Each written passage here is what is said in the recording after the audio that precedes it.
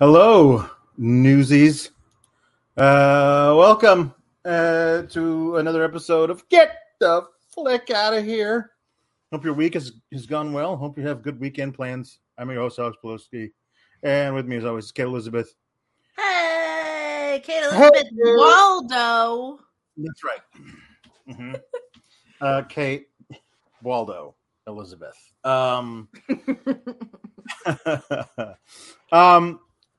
For this week, I made another tragic error, Kate. I recommended something that I remember loving, and then I watched it back with my new eyes that I have as an adult. Did you have an eye transplant by chance? No, it's one of those. I listen. You know, like you remember things fondly when you first see them at like 12. You know what I mean? Like and then multiple viewings farther into your life, you still like, oh, it's just, you know. And the thing of it is that if 5-6 years ago this had come on cable and I just switched and watched 5 minutes of it, I would still think it was as I remembered it. But to sit down and watch it for a critique, now that my toxic traits have fully been realized, and I'm not allowed to enjoy anything anymore, I've realized what a mistake that I've made. Okay, this wasn't just your toxic traits, because I was also. I have some of the same inclinations as you, but it's not an illness in the same way. Right. But I was actually quite bored, and it almost brought me some sense of peace, because Alex, I don't feel bad anymore. I don't feel bad about Amy Garcia and Freddie Prinze Jr. movies. I don't feel bad about making you sit through. I mean, this is specials. This is better than that. This is so much better than Amy Garcia. This is so much better than Amy Garcia and Freddie Prinze Jr. You've had some questionable calls. I have. This was one of them. Here's the thing. And we'll obviously go through it. That's what we're here to do. We're reviewing a movie. Once they realized that they didn't know what they were satirizing, I was kind of checked out. That's kind of where we got lost in this. But guys, if you want to get a chat and to talk about Last Action Hero,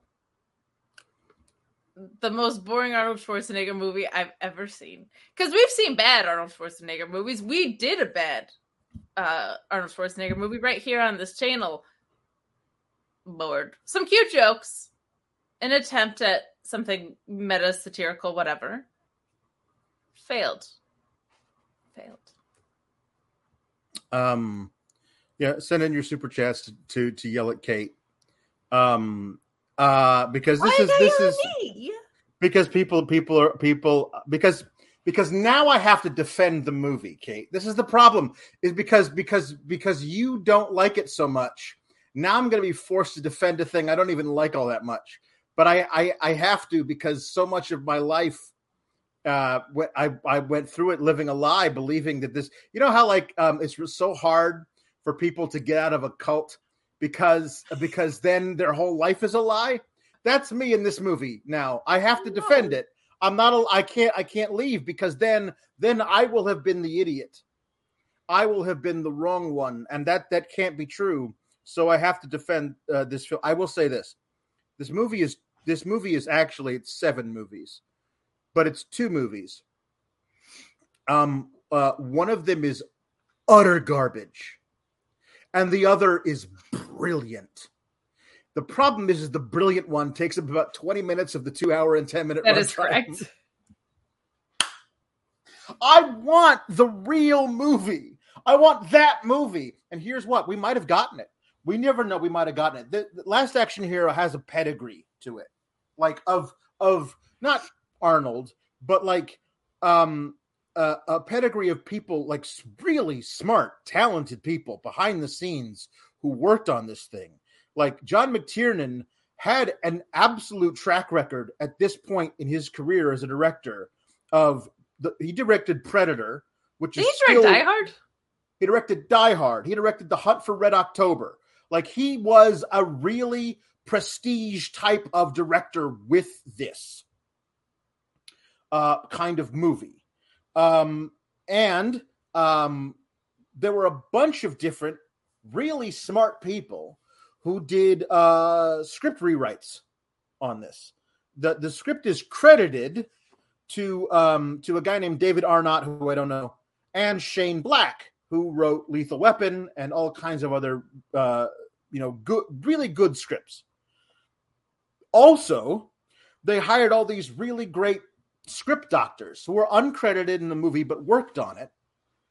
One of whom, William Goldman, is an old-timey, amazing, like old-timey, I don't know, old-time, but like for 50 years, he was writing scripts in Hollywood, working on them, rewriting them to make them better. So many scripts of movies that you love, you have no idea. The actual script that they shot was the one that William Goldman got paid $1 million to rewrite, and they didn't use his name in the credits. Like, William Goldman did this forever. Really, really smart guy. He wrote The Princess Bride and a lot of other really great movies. But other people, the guy who wrote Highlander, Carrie Fisher, who played Princess Leia, was working as one of the most in-demand script doctors in Hollywood at the time. She had a pass on this thing. A lot of really smart people were doing this. And the problem is that they never could agree on what movie they were doing. It sure feels that way.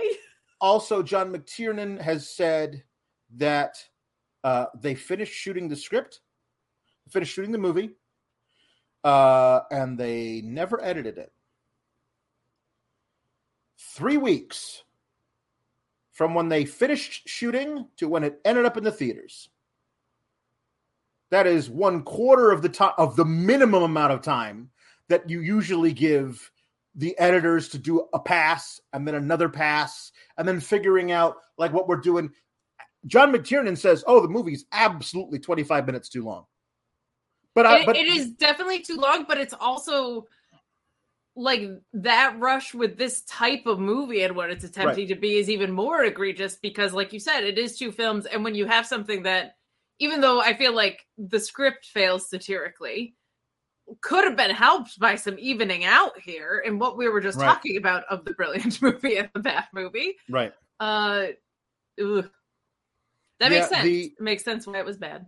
Yeah, he wanted it to be good, but the studio wouldn't let him. The studio, this was one of the most expensive movies ever released.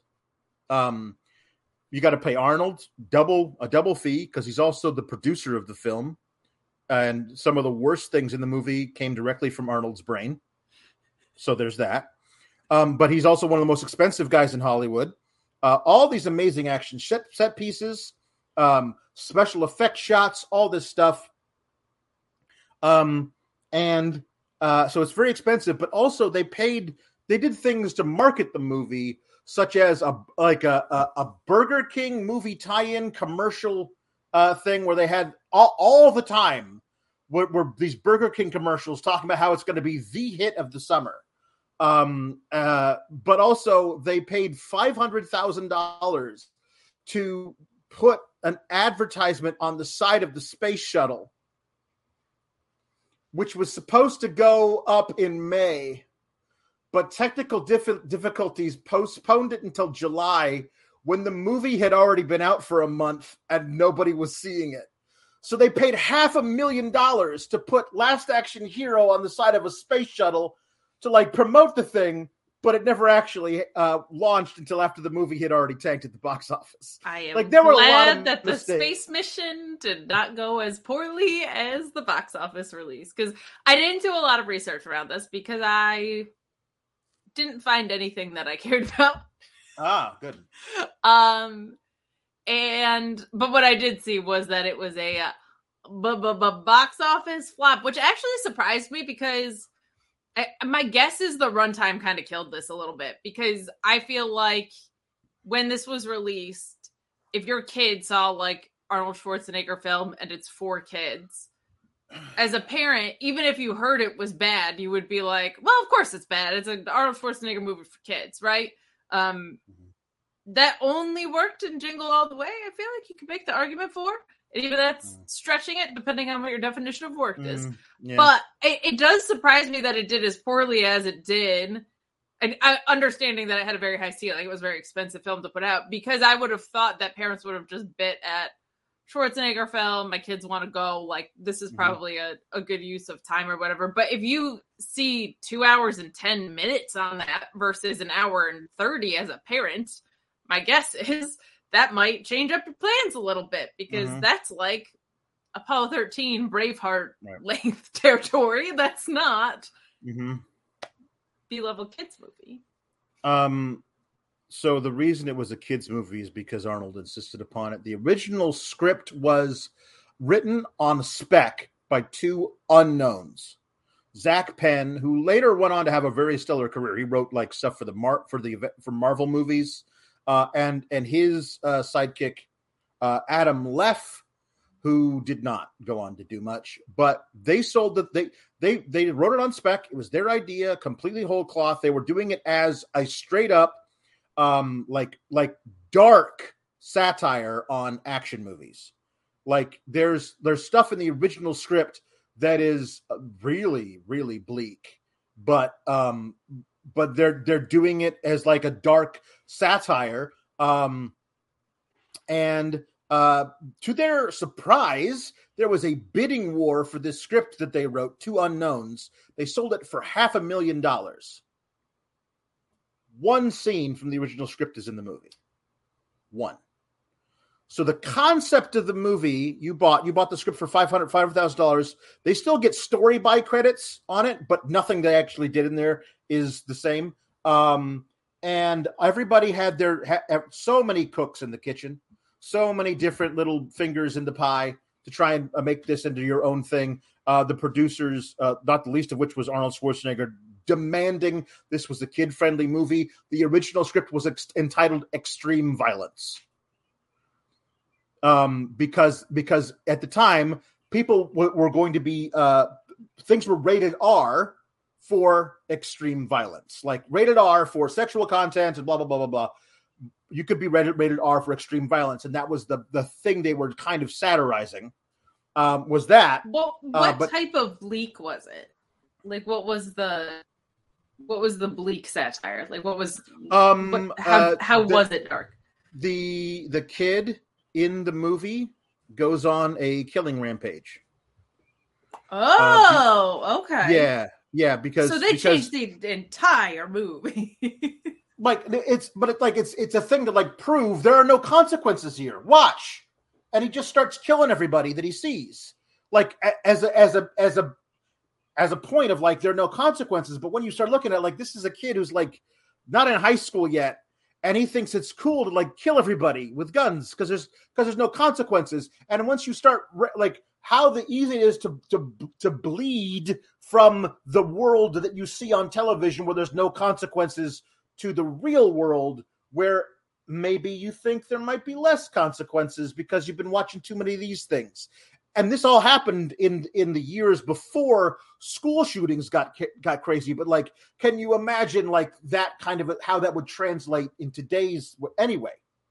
Or even like, I feel like there was a noticeable like pre 9/11 and post 9/11 shift in how violence in general was, I want to say like neutered, but certainly handled with differently because of what we saw in the real world unfold a little bit. So this was on the earlier curve of that and kind of comes into play. There's no there's very little blood in the movie. Arnold kills a bunch of people, but the only not real extreme blood violence. not extreme violence. Not the way that they do it. They do it in a funny way. But anyway, Arnold was writing off the success of the movie Twins, which was a straight up comedy with him and Danny DeVito and their twins. And then Kindergarten Cop, which was the last big movie he did before this one, I think, where he plays a cop who goes undercover in a kindergarten classroom and all the kids, blah, blah, blah, blah, blah. It was it's a huge hit. So he had become kind of almost like a family action guy. And so he insisted on that striking the same tone because those movies had been hits.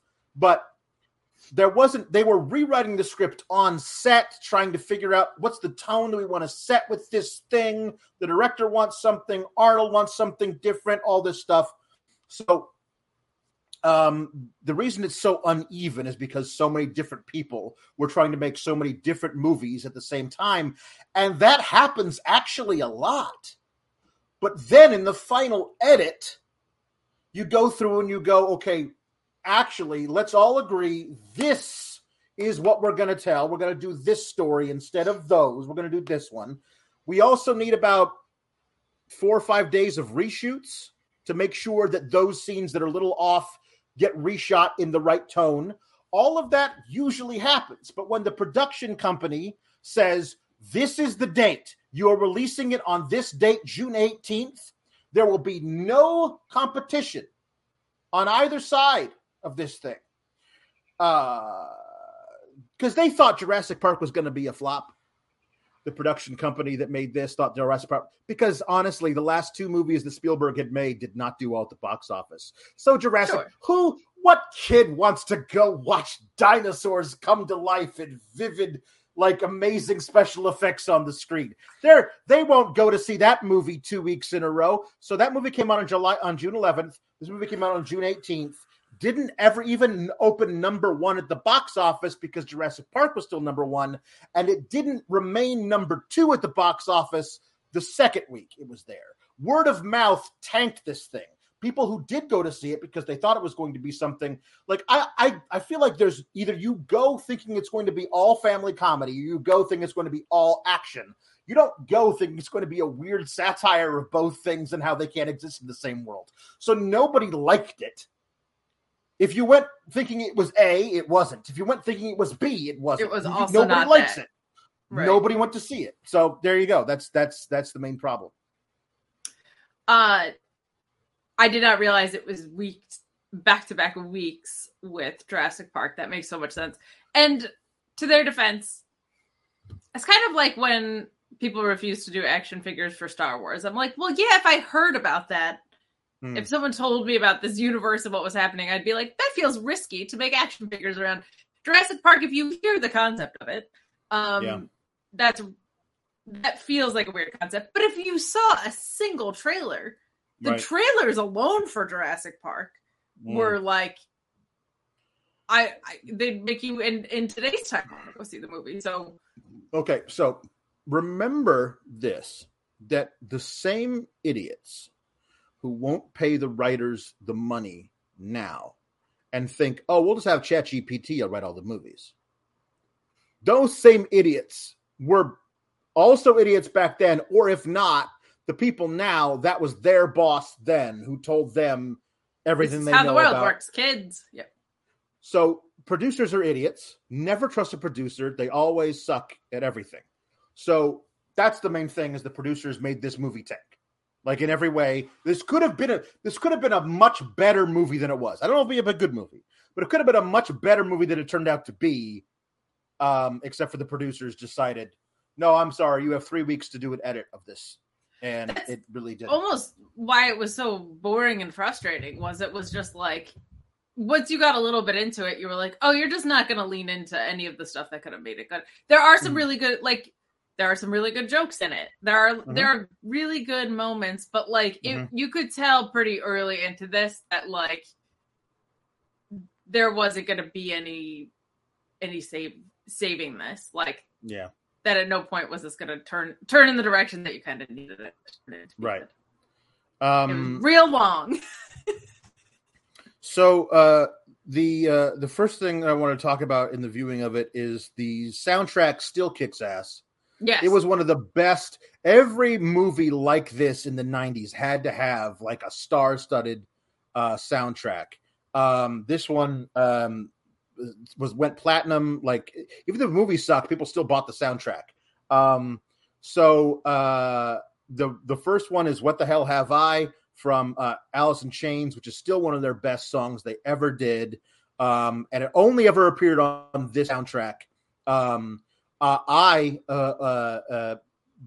a child of the 90s, like begged my dad for a CD burner, so that I would like take all of my favorites, like soundtracks and stuff. I'm like, okay, well, this song is by this artist, so I'm going to lift that from this soundtrack and like burn it onto a CD that has all of their best stuff and everything. And I have most of the stuff I listened into the car in high school was all burned CDs. You are talking to the first girl in her 5th grade class to have a CD burner.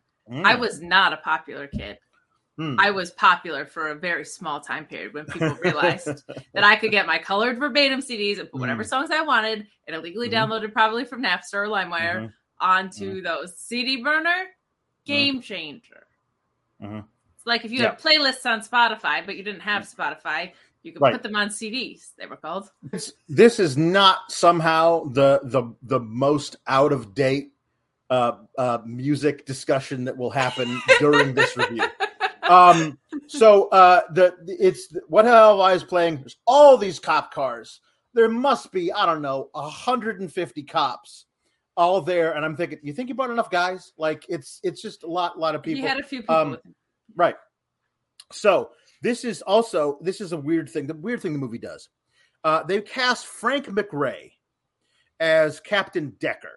Frank McRae is a former NFL football player who got his a big break in movies. The most famous role he played was as the police captain in 48 Hours. A big black guy, yelled all the time. And this movie is parodying that character with the same actor who played that character, which might be interesting and avant-garde, except they did the exact same thing with the exact same character actor lampooning the same character 4 months earlier with the movie Loaded Weapon 1, where Frank McRae played a blowhard yelling black police captain. But that movie was a straight up parody. It was a parody of Lethal Weapon. This movie is also a satire of it, which is also an homage to it. None of the right tones were struck, but this guy it's so weird to have to be. You really got to make it a real inside joke if you hire Frank McRae to play the stock character that he created from a movie that came out, a much better movie that came out 12 years earlier. It's so odd that they did that. A weird call for sure.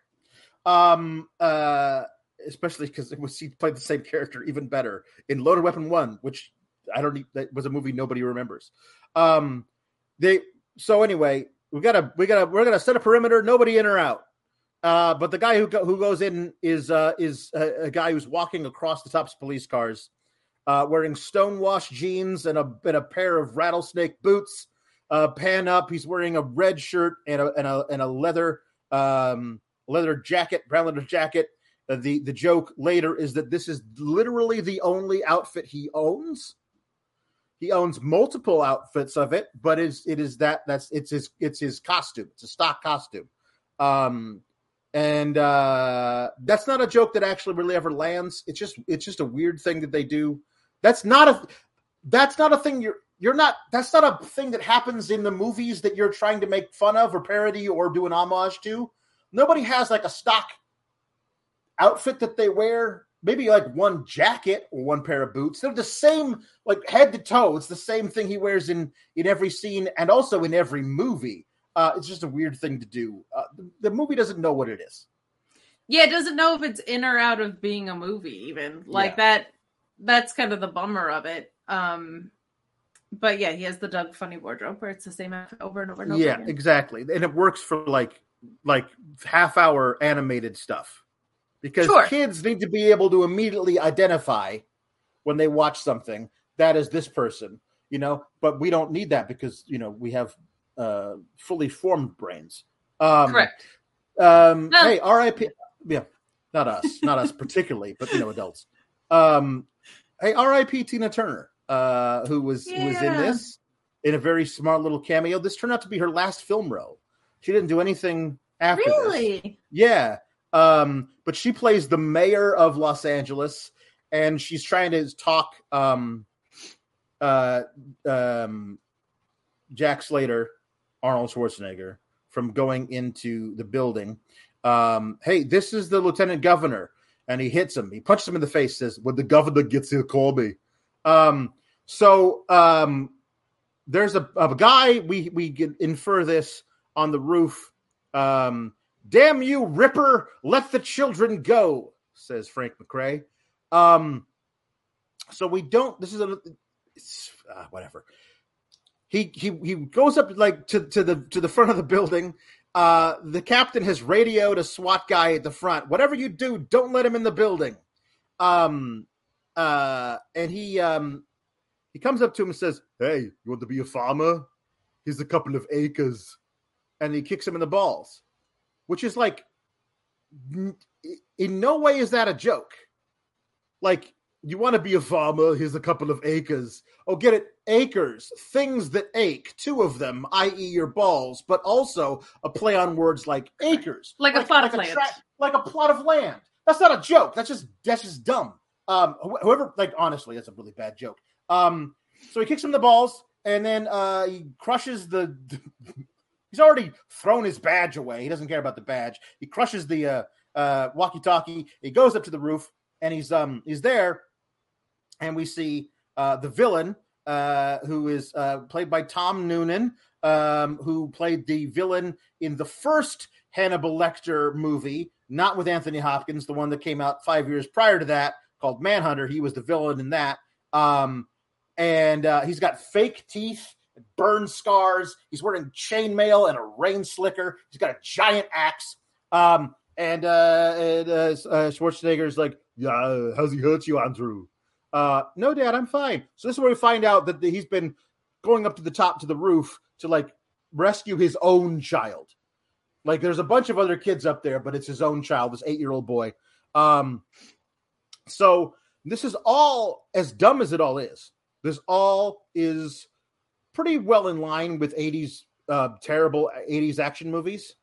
Extremely well shot. Like extremely well shot. All the characters are very stock, but they all feel like these are real people that exist in an action movie world. And then he says, "Okay, Jack, lose the cannon." So he drops his gun. Any other guns? Yeah, that's all of them. No, I don't think so. What else? So then he drops like 17 guns, which is your first tip. Oh, this is a parody. But like it doesn't strike the tone of that. Like if it were like, okay, the movie's serious for the first 2.5 minutes, now it's a parody for everything after that. No, there's just this one parody joke in this scene that doesn't belong in it. And it doesn't fit. Like I kept thinking of there's a scene in The Office where Dwight is told to get rid of his weapons because he shot someone. Yes. And you have to, I feel like the pacing of how you do something like this is you need either like a pregnant pause and then the 17 guns fall out of nowhere, mm-hmm. or you need it like how that scene is done where it's just like, and here, mm-hmm. and here. Mm-hmm. And this just doesn't, to your point, the tonality is off. And then we don't really get parody kind of the rest of the movie on this, unfortunately. No, like, there is a bunch of parody, but it's not done as a parody. It's done as like, an inside joke, which is not the same thing as a parody. Anyway, he throws a live grenade at the feet of the Ripper and his son, and the Ripper, thank God, is not stupid. It's like, there's no way that's a live grenade because you're not going to sacrifice your own kid to get to me. It's very flattering, but it's not happening. Pick up the grenade, Andrew. So the kid picks it up, and then the kid hits a little button on it, which a little 2-inch blade comes out the bottom of the grenade, and he stabs the Ripper in the leg. And then Jack Slater dives for the gun, and the Ripper throws the axe, which narrowly misses him. And as he rises to shoot the Ripper, the movie goes out of focus. We realize now we're actually watching a movie within the movie, and here we meet Danny Madigan. Unfortunate owner of the worst haircut in the history of film. It's not great. It's a really bad, it's a distractingly bad haircut. And and also a terrible child actor. Kind of ruins the whole thing because they make the whole movie.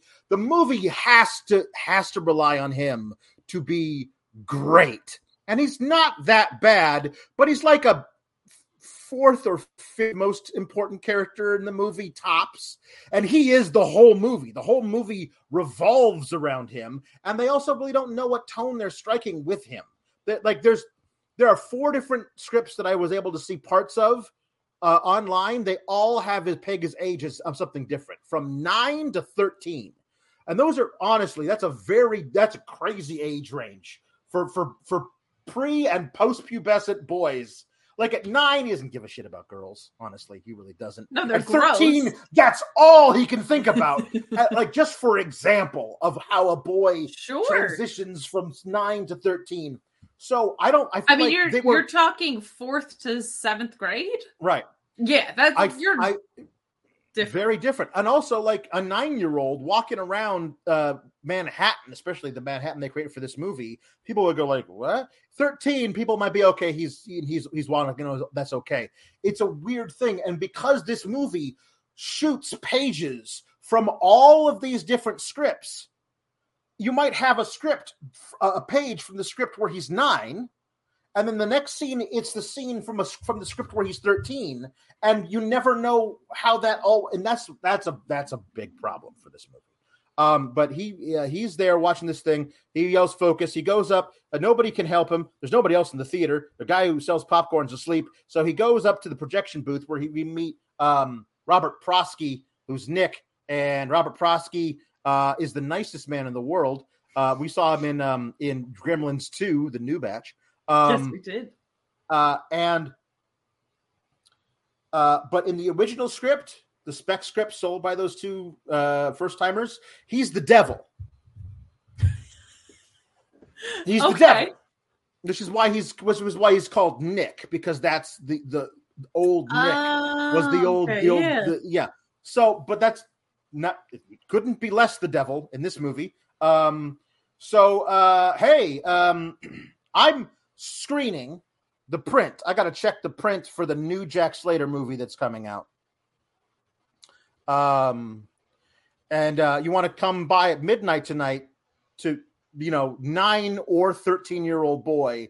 Would you like to sneak out of your mom's house to watch this movie at midnight with me? I'm definitely not a pedophile. Don't worry about it. No, don't. But I have a question, an actor question. Mm-hmm.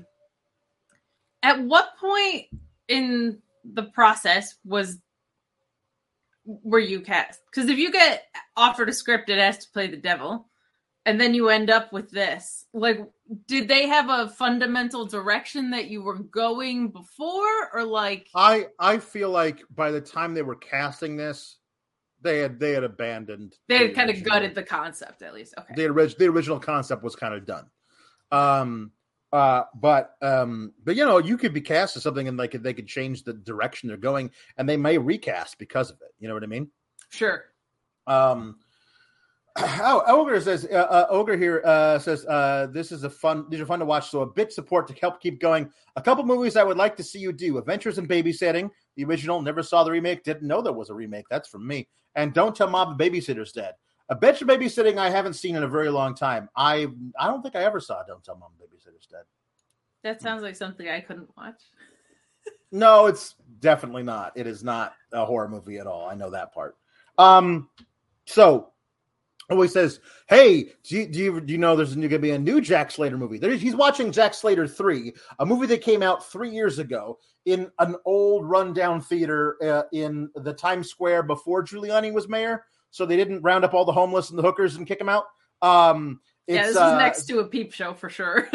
Yeah, and definitely, I think that location is now an M&M store. So it's definitely not the same time. Don't go looking for this landmark when you go to New York next week. He says, "Oh yeah, are you kidding me? They killed his second cousin. Big mistake. Jack Slater 4." And so the what do you call it? The catchphrase of Jack Slater.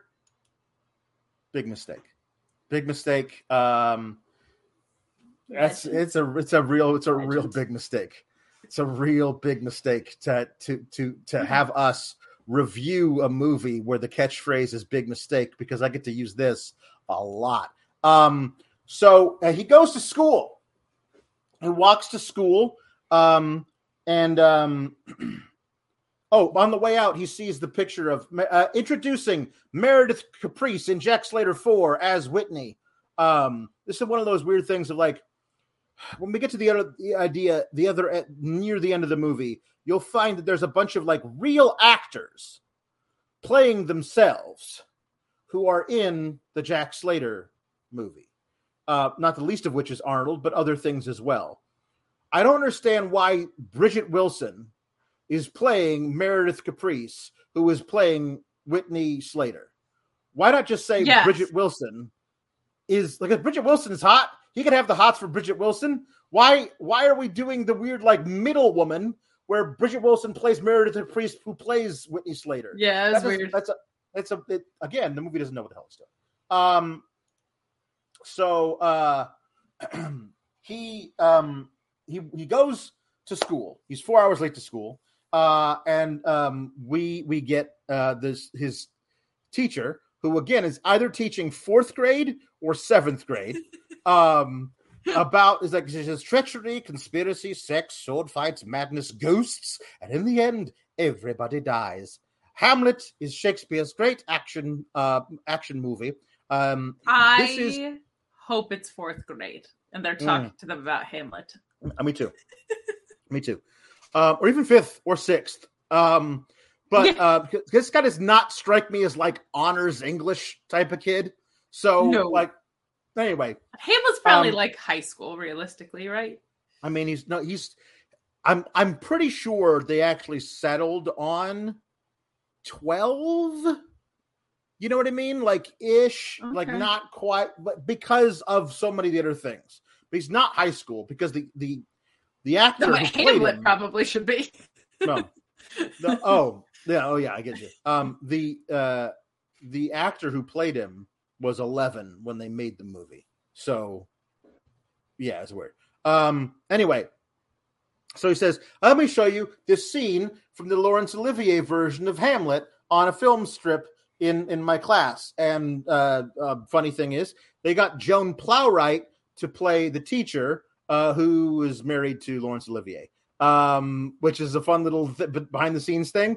Also, probably most famous for kids of our age, she played Mrs. Wilson in the Dennis the Menace movie. But also had an Oscar nomination under her belt when she did this one scene. But anyway, so this is the one scene in the entire movie that came from the original script, is him watching Hamlet, the Laurence Olivier Hamlet, and daydreaming about what if Arnold was Hamlet. And it's honestly one of the most inspired things in the movie is like the way that it's all in black and white, but except for like certain things are in color. The Claudius, you killed my father. Big mistake. And he throws him through a stained glass window, and as he crashes through it, the stained glass goes from gray to all color. When he lights the cigar, the flame is all color. He starts shooting all these guards with Uzis, and the guy says, something is rotten in the state of Denmark, and Hamlet is taking out the trash. And then we get Polonius that stay thy hand, fair prince. Who said I'm fair? And he shoots him. And to be or not to be, and the whole thing explodes. And it's honestly, clever. It's a clever little gag. It feels like Arnold is having fun doing it. It's one of the most clever things in the movie. And it was like in the script that they said, "Nah, get this thing the hell out of here. Let's have 12 other people write this and never agree on what movie they're doing." So this is where we meet his Danny Madigan's mom, who is played by Mercedes Rule, the mom from Big. And this is where we get a little neat and tidy exposition delivery It's like, what are you doing cutting school? I'm trying to make this work for us. You think I wanted this? You think I said to myself, hey, let me try out being a widow before I'm 40. Let's see how that would be.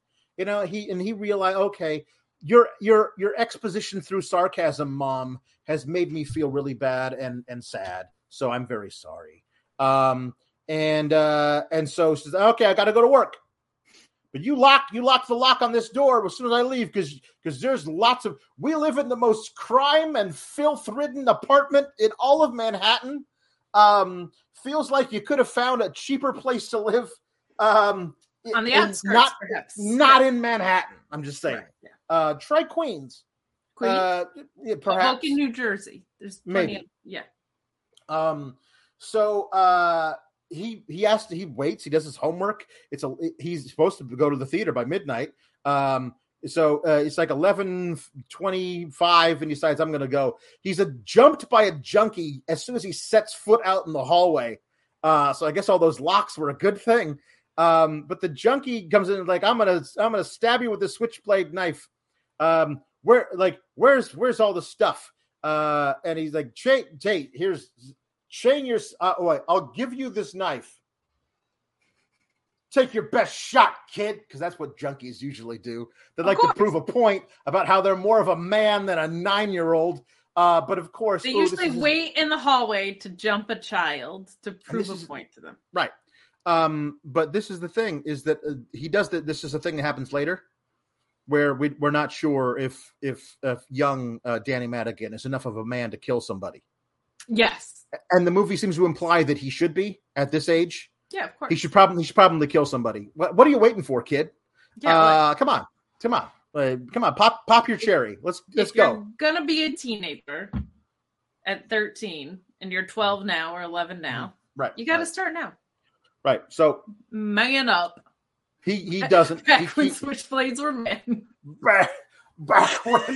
Back when junkie muggers were men. He doesn't kill the junkie, and the junkie says, "Okay, I won't kill you either. Just chain yourself to this pipe with the handcuffs." And then he goes to the house like, "There's no jewelry, no cash, no VCR, a shit TV that'll get me $20." And then he throws the key in the toilet and says, "Go fishing." And then cut to the kid has fished out the handcuff. I don't think his arms were long enough to get to that toilet from where he was. He had to have go gadget arms for sure. Yeah, he got the key. He was able. Anyway, the next thing we see was him in the police station with the least helpful policeman ever. It's like, anyway, so yeah, if we catch the guy, we'll call you. We talked to your mom. She says to go right home and go to bed. Also, not helpful. Mom, who can't like walk. You just got mugged. Walk home from the police station to our house to our apartment that has been ransacked, broken into. Yep. Stay there and wait for me. Also not helpful. The mom's boss who won't let her off her shift as a waitress at midnight to go and take care of her kid who got mugged in his own apartment. Correct. Basically, the movie is saying the real world sucks. The real world is terrible. You're on your own, kid. Yeah, you're on your own, kid. So he doesn't go home. He goes to the Pandora Theater. It's the first time we ever noticed it's called the Pandora Theater. Whoa, open Pandora's box. It's a metaphor. So then he meets up with Nick, and Nick gives him the most ridiculous fucking monologue about how my dad was a bookkeeper here. He gave me my first job, like cleaning up or whatever. This place was a vaudeville theater then. A lot of exposition. I always wanted to be a magician. Anyway, one time Harry Houdini played here, and my dad brought me backstage to meet him. He was like a god to me. Anyway, he gave me this ticket. It's a magic ticket. I just met you, and you are not connected to me in any way, child, except for you are the son of the bookkeeper of this theater I am playing on a no doubt 200 stop tour for Harry Houdini. But this is the magic ticket I'm going to get you. It was given to me by the greatest magician in India. It was given to him by the greatest magician in Tibet. And now I'm going to give it to you. Again, child I just met and have no connection to. By the way, Harry Houdini died in 1926. Robert Prosky, the actor playing Nick, was born in 1930. I don't know how old the character of Nick is, but he would have had to have been in his 90s for this to work out properly. So ask me if I like this monologue, Kate. It makes no fucking sense. Honestly, the writers of the original script. No, we're not going to gloss over that. No, I'm telling you, the writers of the original script hated this part of the movie. The magic ticket. Of course they did. They hated it. They were like, what a magic ticket? What the hell? What in the how does that make in the chocolate factory any sense? It doesn't, and it's as far as abandoning the original concept too. I feel like the original concept was supposed to be so. Well, this is the most egregious, maybe use of that, right? Like the magic that got him into the movie in the original script was that the ticket taker was the devil who just like magicked him into the script, into the movie, which is a lot better, I guess, than a magic ticket. A perversion of the original concept. It was stark. It was the no connection part was really what got me here. What a random occurrence of events. So I was always too scared to use the ticket. What if it worked? Well, what if it didn't work? Anyway, here you use it on this random thing. He also tears the ticket in half. Like this is you could sell, just wait a few years if you survive that long because you're in your 90s.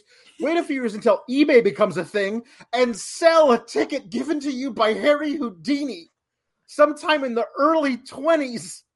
Like, what are you doing tearing it in half? This is ridiculous. But he tears it in half because you need the other half of the ticket. So the end of the movie, the terrible, horrible end of the movie works. But he tears the ticket in half. Please retain your stub, sir. And then they show him the beginning of the movie. The kid is in there by himself. They start watching the movie. Angry Again by Megadeth is the beginning of Jack Slater 4. Angry Again, also the unofficial theme of Sour Graps. This is where we see two old pros in the movie within a movie, Anthony Quinn and Art Carney doing a scene on the back terrace of the most beautiful house in the history of the world, right on this cliff overlooking the Pacific Ocean. And he's like, hey, you think I do not know? You are Jack Slater's favorite second cousin. Again, every time you do the favorite second cousin thing, I'm sure I have second cousins. I've never really met any of them. But they're elsewhere all over the planet at this point. I don't have a favorite. My wife has second cousins, but I don't know if the way that they just call them a cousin. When you call the second cousin, it's a weird thing that is a device to make it seem like you're clever. It's just weird. He says you tell each other everything. Does he know, says Anthony Quinn to Art Carney, that my mob is joining forces with Torelli's mob to take over the entire drug trade of Southern California? And Art Carney is like, no, that specific thing never came up in conversation. Anyway, you're gonna have to listen. I don't know. You're gonna have to shoot me. And then a bullet hits the tree right next to Art Carney, and we travel and we follow where the bullet was. It was in the gun of this very long-barreled gun held by a man sitting over on the thing. And he looks over, and he's got a glass eye with a little target on a red bullseye on his thing. Hey, this man over here, he's a killer. His name is Benedict. Sometimes he likes to bake while he's killing people. which is not a thing. It's like it's to set up a really bad joke, but it has no bearing on the rest. One thing of like, hey, this guy's a hired hitman who's also a gourmand baker. Like he bakes the most beautiful tarts you've ever seen in his life. But that doesn't actually happen in the movie. I'm willing to bet that's a scene from a different script they didn't shoot. Anyway, he says, what I'm trying to say is he could kill you as easy as cake. And then 40 feet away, we hear easy as pie, you Sicilian schmuck. So he's got a problem with malapropisms. Old Tony Vivaldi, played by Anthony Quinn. And so he comes over and he says to Benedict, listen, drop him off at his place. He actually bought it. He actually bought that I'm going to start working with the Torelli mob. It's perfect. This movie also, some of the scripts seem to think that it is Tony Vivaldi's idea to murder Jack Slater. Other scripts seem to think it's trying to trick Jack Slater into thinking that he's working with the Torelli mob when he really isn't. And a third set of scripts, by the way, they shot pages from all these scripts, seems to think that he's actually trying to recruit Jack Slater to become a dirty cop and go on the payroll for him. But you can't be doing all of these things in the same story. So none of it makes sense, you know? And then it makes sense. Yeah, it's just not very good. Yeah. So Jack Slater arrives at his second cousin Frank's house. And there's a bunch of cops who were there. There's a tip that it might be a crack house. The only drugs you're going to find in there are aspirin. So he goes in there, and it's Art Carney, bound and gagged. His last movie, also, by the way. And he's like, Jack, listen, it's very important. The Vivaldi mob is joining forces with the Torelli mob. I just had to wait long enough to be alive when I next saw you, so I could give you that information, which doesn't actually have any value at all. And now I'm going to die. And then he does. And then there's a little cards stapled to his chest, clipped to his chest. And he opens them up, and it says Slater. And he starts shuffling them. It says 5, puts it on 1, 4, 3, 2. So they set up a bomb to go off to blow up the cousin Frank house and also Slater. So wait, are you trying to? You gave Art Carney fake information to mislead Jack Slater while also trying to assassinate Jack Slater. If he's dead, what is the fake information for? And if he's got the information, once you give him the fake information, that's to get him to do something that he can't do if he's dead. Like, it was a ruse for the sake of a ruse.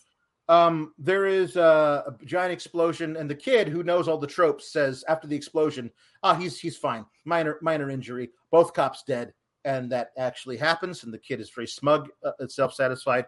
And then there is a car chase because it wasn't enough to blow up the house with Jack Slater in it. You got to send a vintage pickup truck with a bunch of goons in it carrying Uzis to chase Jack Slater. Again, this is perfectly fine thing that would happen in any 80s action movie. This car chase with a bunch of goons and throwing dynamite at him. The operative word being this, because soon enough, a lot of things that would never happen in an action movie start happening, and that's where it lost me.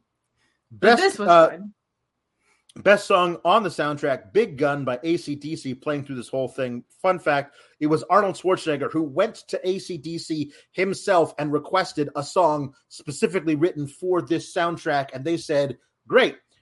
Hey, we've seen photos. That's a really big gun that you're carrying in the course of the movie. And Arnold says, well, yes, it actually is a 44 Ruger, the largest handgun ever conceived. And they said, great, we're going to write a song called Big Gun. And they did. And it's a good song. It's a bop. During the whole car chase, Big Gun is playing. And it's a 1969 Pontiac Bonneville convertible. It's beige for some reason. You would think it would be red. It's beige. So they're throwing dynamite. They're throwing dynamite at him as he's running away. And he turns around and shoots the dynamite out of the sky. It doesn't explode because physics don't have any bearing here. but it shoots it out of the screen into the theater, and Danny sees it rolling. He drops his popcorn on it, and he runs toward the screen, away from the thing. There's an explosion, which blows him forcefully into the movie. So, when they go back into that exact same theater at the end of the movie, there is no explosion damage. So I don't know if the fake dynamite that traveled into the real world doesn't explode, or if they forgot. It's a bad Maybe they movie. just did a lot of remodeling in a very short amount of time. It could be. They restored it to its former glory. So Danny lines up at the back of Arnold's car. He's like, "Who are you? How did you get here?" And it's like, "Just keep your head down, kid." And he's shooting and shooting. And he's shooting without driving. He's like turned around fully, shooting with both hands. You're not even using your hands to drive. You think it's easy? You got to practice a long time. And then he shoots one guy who like flies through the air and lands, crashes through and into an ice cream truck. The truck explodes because I guess the guy had a bomb strapped to him. I don't know. And then an ice cream cone flies through the air and impales itself in the back of some guy's head, because ice cream cones can do that, don't you know? Of course. That's how ice cream works. And then he goes, "Ice that guy," to coin the phrase, which is not as bad as the ice puns that we got in Batman and Robin, which happened only 4 years after this. You know who did that idea extremely well, and this kind of fails here? When forgetting Sarah Marshall, like when Sarah Marshall was in the terrible Law and Order ripoff shows that she was in, they did those so well. These ones I was just like, not good. Right. Not good. And I'm a pun enthusiast. The kid goes, "Oh my God, the action, the car chase, the bad puns. I'm in the movie. I don't know how this happened, but I'm in the movie." Then Arnold reaches down onto the side, the bench seat next to him, and without really looking, puts a mini disc in the Sony mini disc player, which is connected to his car stereo. And like there would be a window of about, I'm going to say conservatively, 30 months where this would have been a thing, where they were trying to get over the idea of mini disc players in cars. And it is very emblematic of that ridiculous time period in technology. The college that I went to for undergrad in this time period, somebody sold them on the idea this is the future of audio technology. Sure. So they overhauled their entire sound design system into being mini disc stuff. So I had to, like, when I was doing sound design projects, I had to do everything on mini disc, which, let me tell you, is not fun. And I can only imagine by the time that like iPods became a thing, like 4 or 5 years later, how they had to like completely get rid of all that shit that they bought in 1993 and then put everything else back in. Good rule of thumb. If there's a technology and things about it are getting smaller, wait a minute, because it might just turn into streaming. Right. That's true. That's very true. So they get away from the guys. There's a van with a giant machine gun inside it, and that van, they go into the LA River and then jump themselves out of it. But then the van jumps itself out of it, and goes flying through the air, and it looks the most fake that the special effects have ever looked. And then explodes. And the reason is because I only had 3 weeks in post to do a special effects shot, which is why all the special effects in this look so bad. So it's like, "I'm sorry, I threw up in your car, sir. I thought I was going to die." "Oh, no, you're going to live to enjoy all the fruits that life has to offer. Acne, shaving, premature ejaculation, and your first divorce. I don't know why you're talking to this kid you just met, who, for all you know, is 9, about premature ejaculation. Why is this a thing in the script? That one was weird. Weird. I liked the idea, and then you throw that in there. That's weird. But BlueChew.com code football. They end up stuck at the end of this alleyway. And he goes and he says to the kid, again, he just met, does this suck weenie or what? And so they play chicken with the other vehicle involved in the car chase. And that guy, because they play chicken, you know, in every Slater movie, obviously swerves because the bad guys never win. And one guy the car explodes into flames while it's flying through the air for no reason, and then crashes through the side of a building into what I can only describe as a scantily clad girl convention. Like, I don't know what this thing is supposed to be. Is it a place of business? Like, is it a party somebody's throwing? Why are all these women around half nude? Oh, because it's a movie and therefore anything can happen. You know? Yeah, I like the scantily clad girl convention. Because they have like the Port Awards or whatever. Just scantily clad is great though. Right, yeah. So then they show up at the police station, and as they're walking, they get a valet at the police station because it's a movie, and they walk up, and as they're walking in, it's Sharon Stone from Basic Instinct and the T-1000 from Terminator 2, and Danny immediately recognizes these people as being from other movies, which again is not the movie that you're telling. He is in a specific movie that Sharon Stone and Robert Patrick are not in, nor would they be playing the characters from those movies in this movie. This now is starting to verge onto inside jokes, which is not quite parody, but it's also not the movie you've been telling. Correct. So there's a very strong difference here. So also, hey, Slater, it's your ex-wife on too. Oh, she's always calling me. And then he puts a cassette player and he puts the phone to it. So it's just him going, yeah, that's right. Of course. Well, you're always right. Yes. Yeah, sure. All right. And so that's a clever joke about, you know, not wanting to talk to your ex-wife. Then we get F. Murray Abraham, who shows up and says, hey, how do you get to Carnegie Hall? Practice, you old son of a gun. Hello. And they have because he's a guy who used to be a cop, but now he works for the CIA, and he's stationed in Washington. He's an old buddy of Slater. This is all a lot of exposition in like 3 sentences. And so then he goes off, and he says, and then Danny says to Arnold, "Hey, watch out! He killed Mozart." What? Like, is that supposed to be some in a movie? Amadeus, it won 8 Oscars. Like, I don't know why this kid's watching Amadeus. If the kid is into action movies, why would he have watched Amadeus? But also, I don't know if you know this, but F. Murray Abraham is playing an actor called Murray Josephson, who is playing John Practice. So Practice didn't kill Amadeus. F. Murray Abraham did, but it's never said that it is F.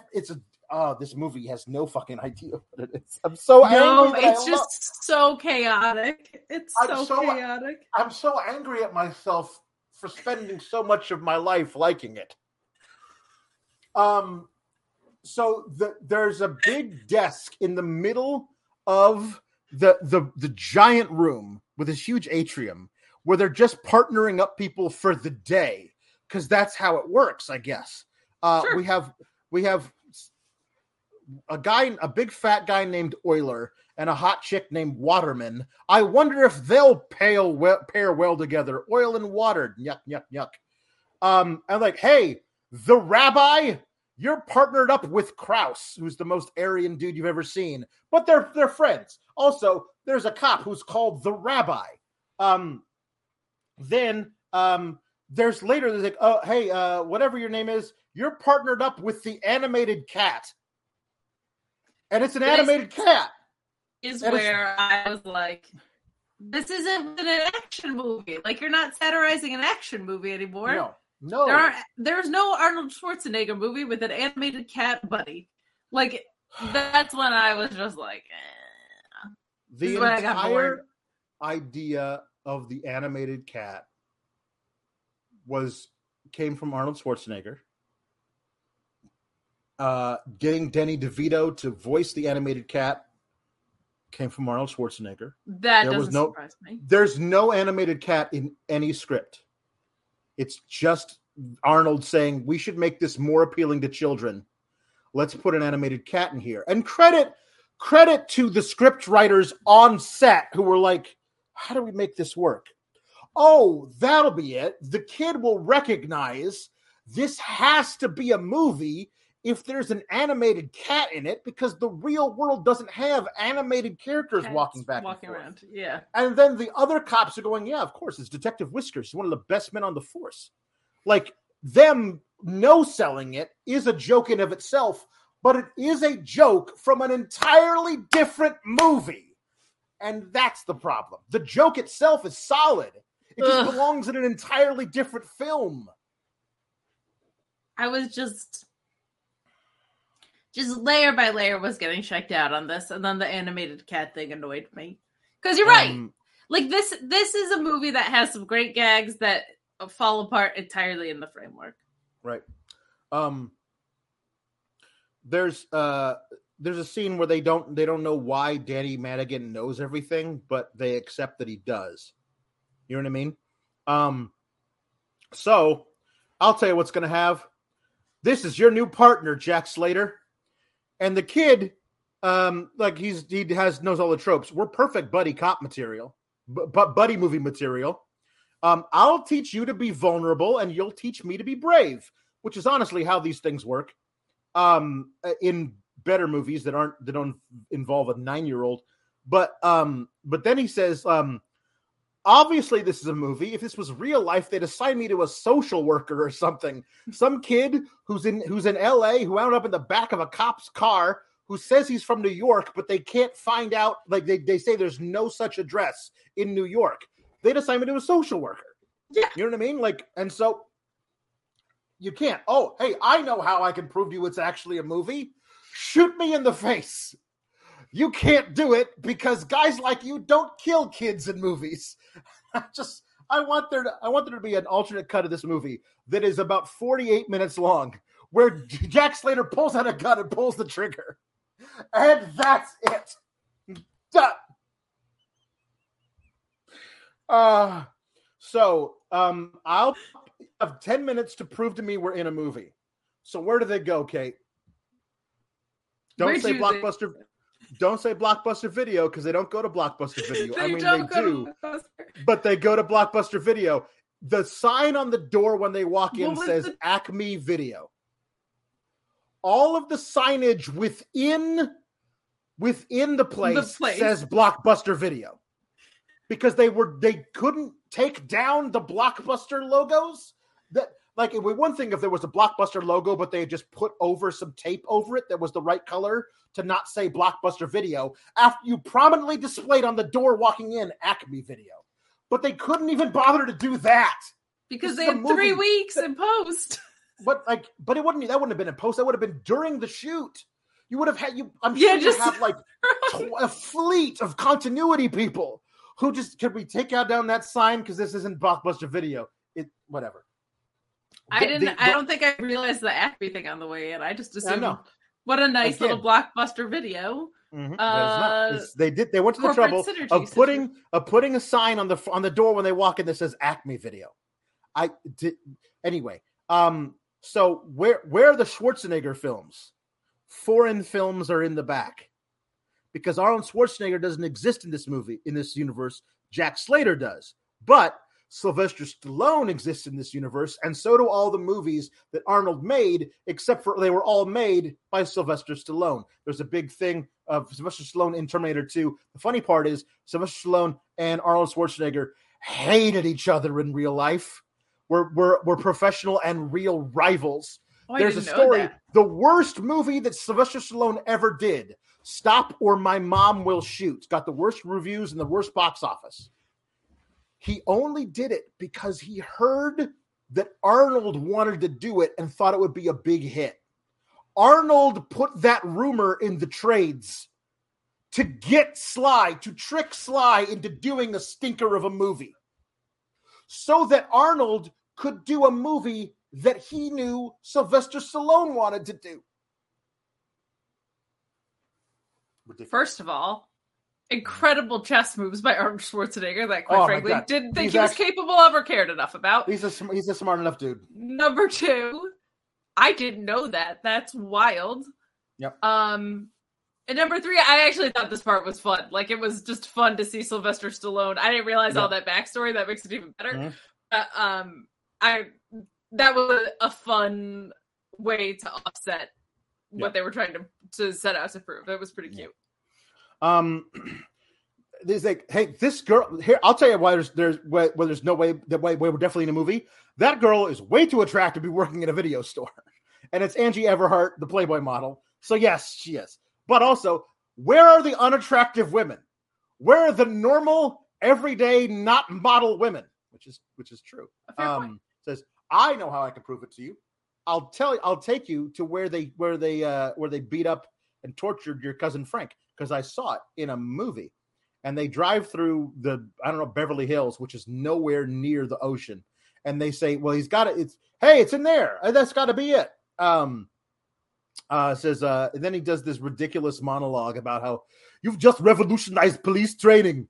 All those years of going to all those classes in criminal justice school, when all I had to do was drive around the neighborhood, point to a house and say, the bad guys are in there. And sarcasm was never Arnie's strong suit. Let's be honest. I feel like Arnold Schwarzenegger walked so The Rock could run to millions and millions and millions of dollars. True. Like, Arnold had one lane. He did well when he stayed in it.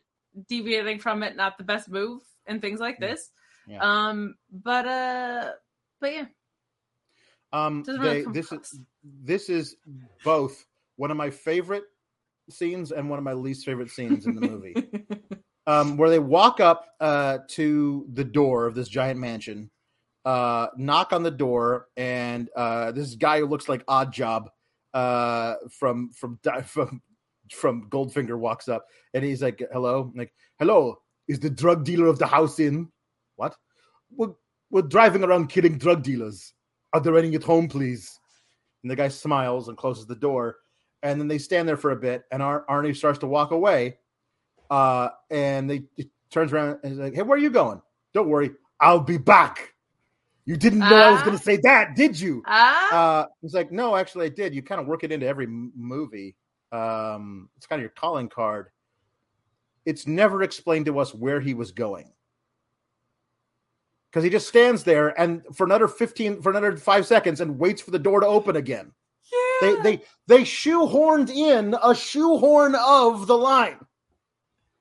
But this is where it is Charles Dance, who plays Benedict, who is the best thing about this movie. Yes. Because here's the thing. I don't know what fucking movie the rest of them making. Charles Dance knew the assignment and played it perfectly.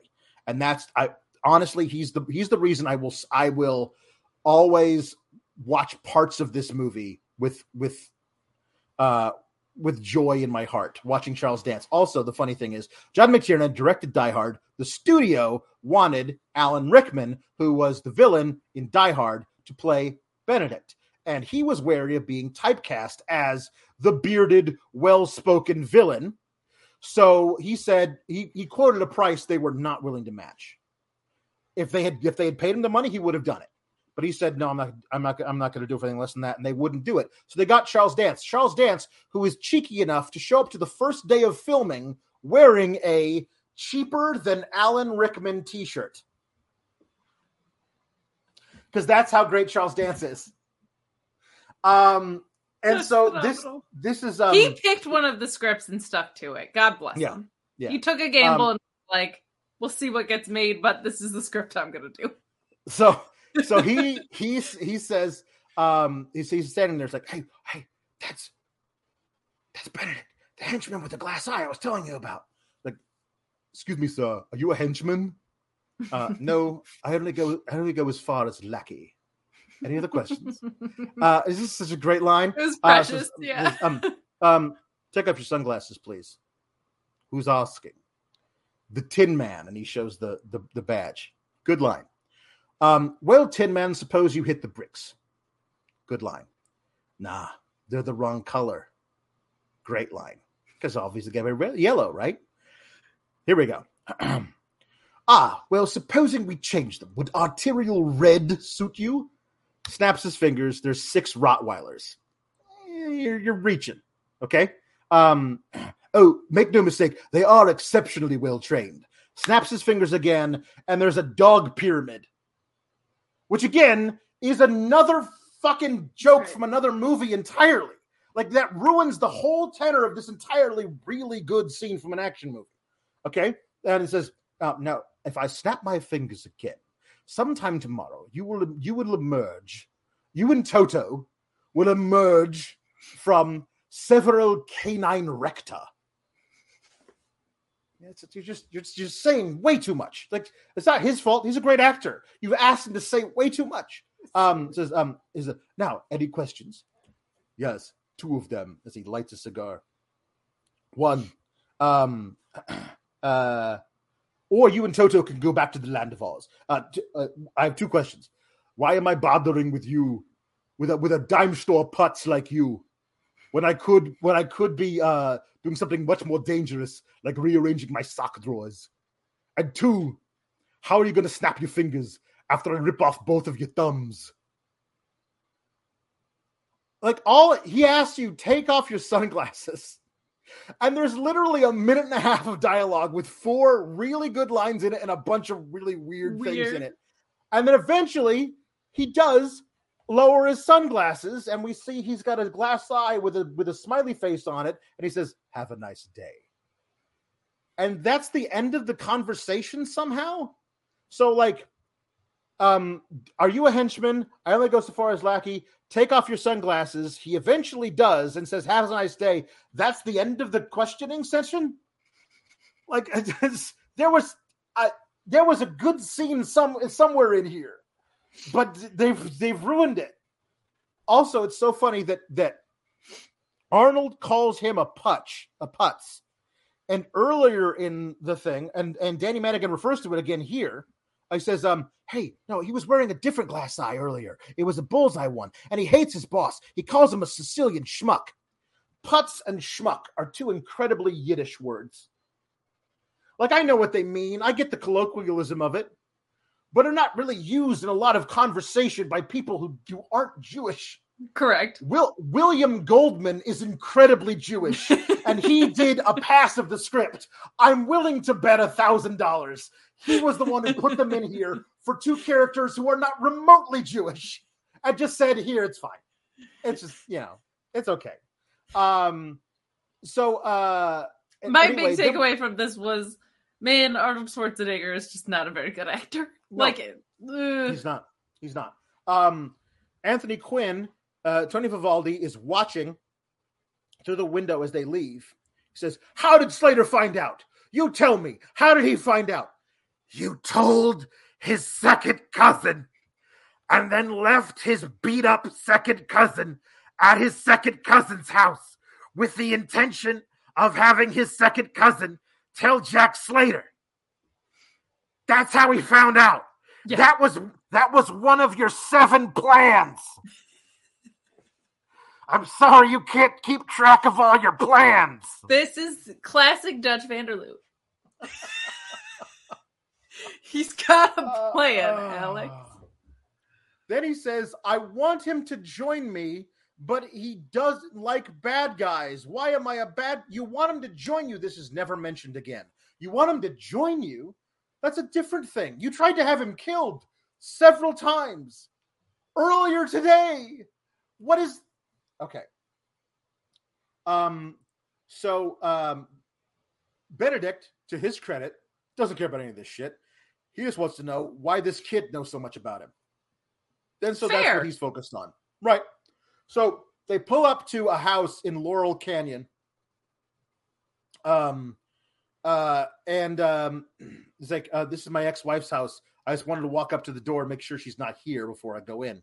Like, oh, don't worry, she's not here. Her name wasn't in the credits, which is a clever thing from like because when I'm watching a movie, especially if it's a sequel, I'll check ahead to make sure if somebody from the other movies is going to show up because that's my brain. So the kid does it too. Okay, I can relate. Then he says, "Hey," he's like, "Hey kid, what is a doctor treat? Patience. The elbow on my jacket. What is it doing? Wearing thin." Bingo. And he walks away and the kid goes, well, that was a stretch. Now that's what's called lampshading, where you have the character like say something we're thinking about a really bad moment in the thing. Like, oh, that doesn't make any sense. Yeah, exactly. It doesn't make any fucking sense. This is bad script writing 101. So this is where he knocks on the door and Bridget Wilson shows up. But he whips the door and the beautiful blonde woman kisses her. That's Bridget Wilson. Like, you're not skeezy, are you? And then here's where we read all the information. This is the daughter. Again, most of the scripts I could find online reference her as being 16. But she explains to her dad that this is a sorority prank where they send you a freshman and you have to kiss him when you open the door. So if you're 16, you're probably not in a sorority. And if you are in a sorority, are you under the impression that 16-year-olds are that freshmen in college are 12? This is another thing where the movies don't match up at all. So is it like why do we have her kiss the kid? It's a sorority prank. Is it supposed to be 16? Listen, we'll fix it later. But they didn't have time to fix it later. So it's just this convenient plot device happening here. Was she's in the shower or whatever? This money I have sitting out on a desk in my old wife's house, in my ex-wife's house. It's money from an old counterfeit case. Turns funny colors when you burn it. I had to tell you this because this is a convenient plot device. He mentions that he tried paying his wife's alimony with counterfeit money from an old he seized evidence to pay his wife's alimony. So then, while putting it in a drawer, he sees a picture of the kid from the movie, within a movie we saw at the beginning. I should note, in the scene we saw at the beginning of the movie, the focus turned bad during the movie, and then when they fixed the focus, it was the credits. So, what we find out here is that in Jack Slater 3, the Ripper gets shot by Jack, and then he pulls the kid as he's falling off the roof with him. And the kid, who is like 8, falls to his death. And that's haunted Jack ever since. Because, yeah, of course. But here's the thing. If we're seeing what happens in the movie is what actually happens. The last thing that happens in Jack Slater 3 is Jack shoots his mortal enemy in the chest, who then pulls with him off the roof Jack Slater's kid. Roll credits. Can you imagine sitting in the theater watching an action movie? And that's the last thing you see. I mean, it's a cliffhanger. It's a sad sure one. Fuck is. But my God. That is a downer of an ending. That is a downer of an ending. So he has all these flashbacks and he has to go and buy a cigar because that's the only thing that calms him down or something. But he leaves. He says, "You got a cigar, kid?" "No, I don't have a cigar. I gotta go." "Don't." He's like, and he says, "I'll be back," and he leaves. And then the hot chick comes out of the shower and she says, "He would have been about your age." "I know. Ripper pulled him off the roof. It was 3 years ago." "How do you know so much?" Your dad's ends up on all the papers. I'm into crime stories." Knock at the door. Says, "That's probably skeezy." "I'll get rid of him," says the man of the house, Danny Madigan. So he goes and opens the door. It's not skeezy. It's Benedict with a bunch of henchmen. And they all come in and they spread it over the entire house. Lackeys. Thank you. Lackeys. Because if he's not a henchman, these guys definitely aren't henchmen. Correct. So anyway, they go and they take Joey, will you go and teach her the value of silence? Because she's screaming all the time. So he takes her into her bedroom. So we'll see that in a second. Then he wants to talk to Danny Madigan. Takes the wallet. He's looking through it. Says, and I love Charles Dance. He says, I believe it was Sherlock Holmes who said that if you eliminate all impossible ideas, then the improbable, though improbable, must invariably be true. So I know your name from this ID I'm looking at. How do you know mine? Mugshots. Although the kid's a really bad liar. Says after this whole little interrogation, which goes nowhere, the kid says, "Listen, leave me and the girl alone. There's some money in the drawer. Take it and just go. We'll tell Jack you stopped by." So the lackey opens the. Hey, there gotta be at least $2,000 in here, boss. Like he starts taking. It's like, wait a minute. These bills are marked, aren't they? You were trying to sucker me with marked bills. And says, burn it, he says to one of the lackeys. These bills are marked. Burn it. Like it that has to happen so the plot device happens, but there's no reason to do it. Also, to be honest, there's no reason for a roaring fire to be in the fireplace in Los Angeles. I don't know why that's there. Yeah, that's a good point. But anyway, there is. And so Lackey throws the bills in there. As Jack Slater is pulling up, he sees the smoke coming out of the chimney, knows something must be up. So what does he do? He climbs on top of the roof. There's a knock at the door. They go over to see what it is. It's Skeezy, who's standing there with his eyes closed, puckering up, wait to be kissed. Like, hey, boss, who's this? And then jumps through the skylight is Arnold, who says, hi. And he takes the two guys' Uzis and shoots them at each other in the chest 100 times. Kills a lot of people in this scene. But no blood, I forgot. There's a really cool scene actually where the daughter has been trained by Jack in like hand-to-hand combat and everything. But I love that she continues screaming as though she's the one being hit while she hits and beats up the guy in the room to like suck everybody out there. I thought that was I've never seen that in a movie before or since, and I thought that's really smart.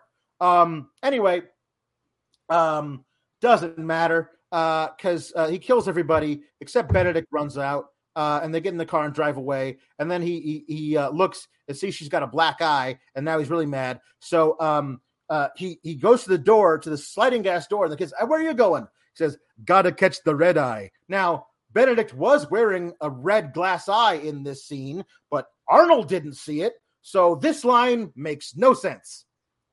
Gotta catch the red eye is a cute pun if you know he's wearing a red eye, but the only time you ever saw him, he was wearing a smiley face eye, which doesn't make any sense. So anyway, he does gymnastics off the down Laurel Canyon. He does gymnastics down all these roofs, and then he shoots at the car, and the car turns around, and the kid's like, I'm missing all the action. So he gets on a little girl's bicycle, and he's riding down the hill, and the little girl's bike, he says, oh, that'll be enough to play chicken with this car that's flying up that's driving up the canyon.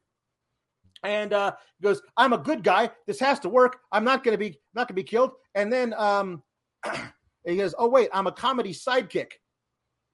Well, that's not going to work for me because I'm a comedy sidekick, so I have to crash. Ha, ha, ha, ha, ha, ha. Even the things that were, like, clever, I was just kind of out on because it was the rest of the movie. Because did we get the line, too, where he's like, you can't say that. This is a PG-13 movie and not a rated R one or whatever.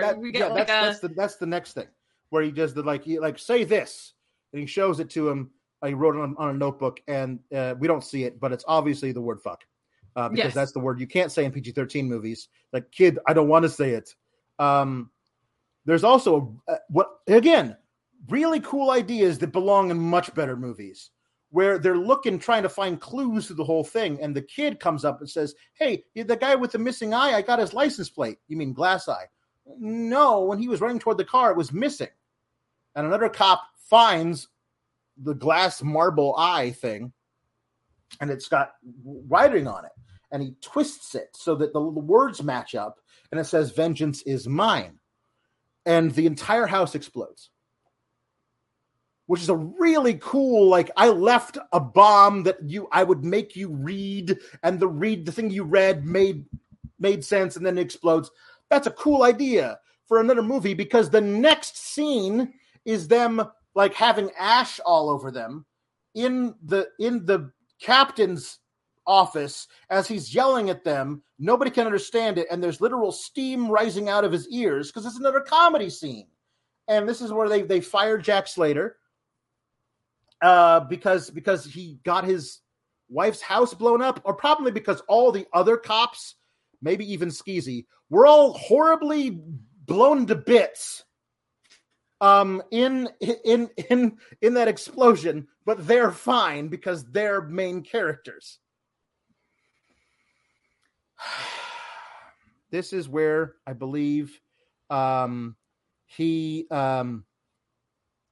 takes right. Oh, Practice tells us there's a funeral of Leo the Fart. Come work the funeral with me today, where Leo the Fart got killed and Torelli's sparing no expense. And it's a rooftop service in Long Beach. That's a detail that's going to come in crucially later. So then we see them. It's like, no, I can't. I just got fired. I want to go home. Well, if you change your mind, come meet me at the hotel. So he lives in the worst apartment complex in LA. There's no water in the pool.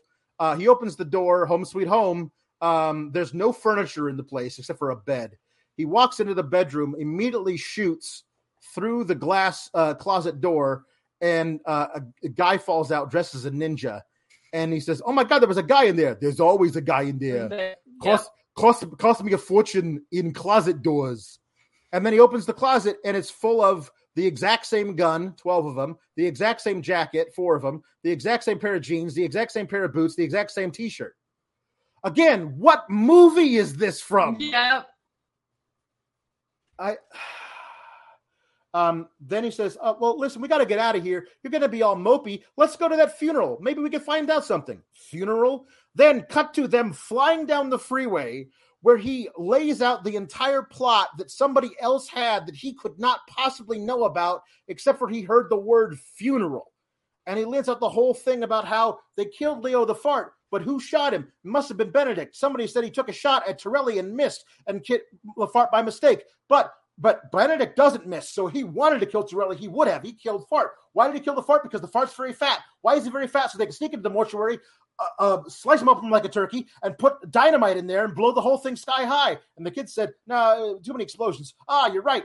2 nights ago, a military convoy was jumped and some nerve gas was stolen. That must be what they put. How do you know all this, Jack Slater?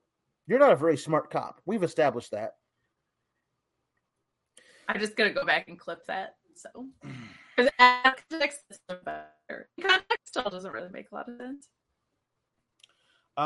So Vivaldi is at the funeral trying to like fake a truce with Torelli. Benedict goes and pays respects to the corpse by pulling its finger. Get it? Huh? Leo the Fart, who's got gas inside him. And then they put a digital watch on the corpse so that the timer would count down, which I guess the timer is connected to the bomb inside his body. I don't know how it works. So they pull up to the Hyatt Regency in Long Beach. There's a huge rooftop gathering at this rooftop garden. And it says, "Stay in the car."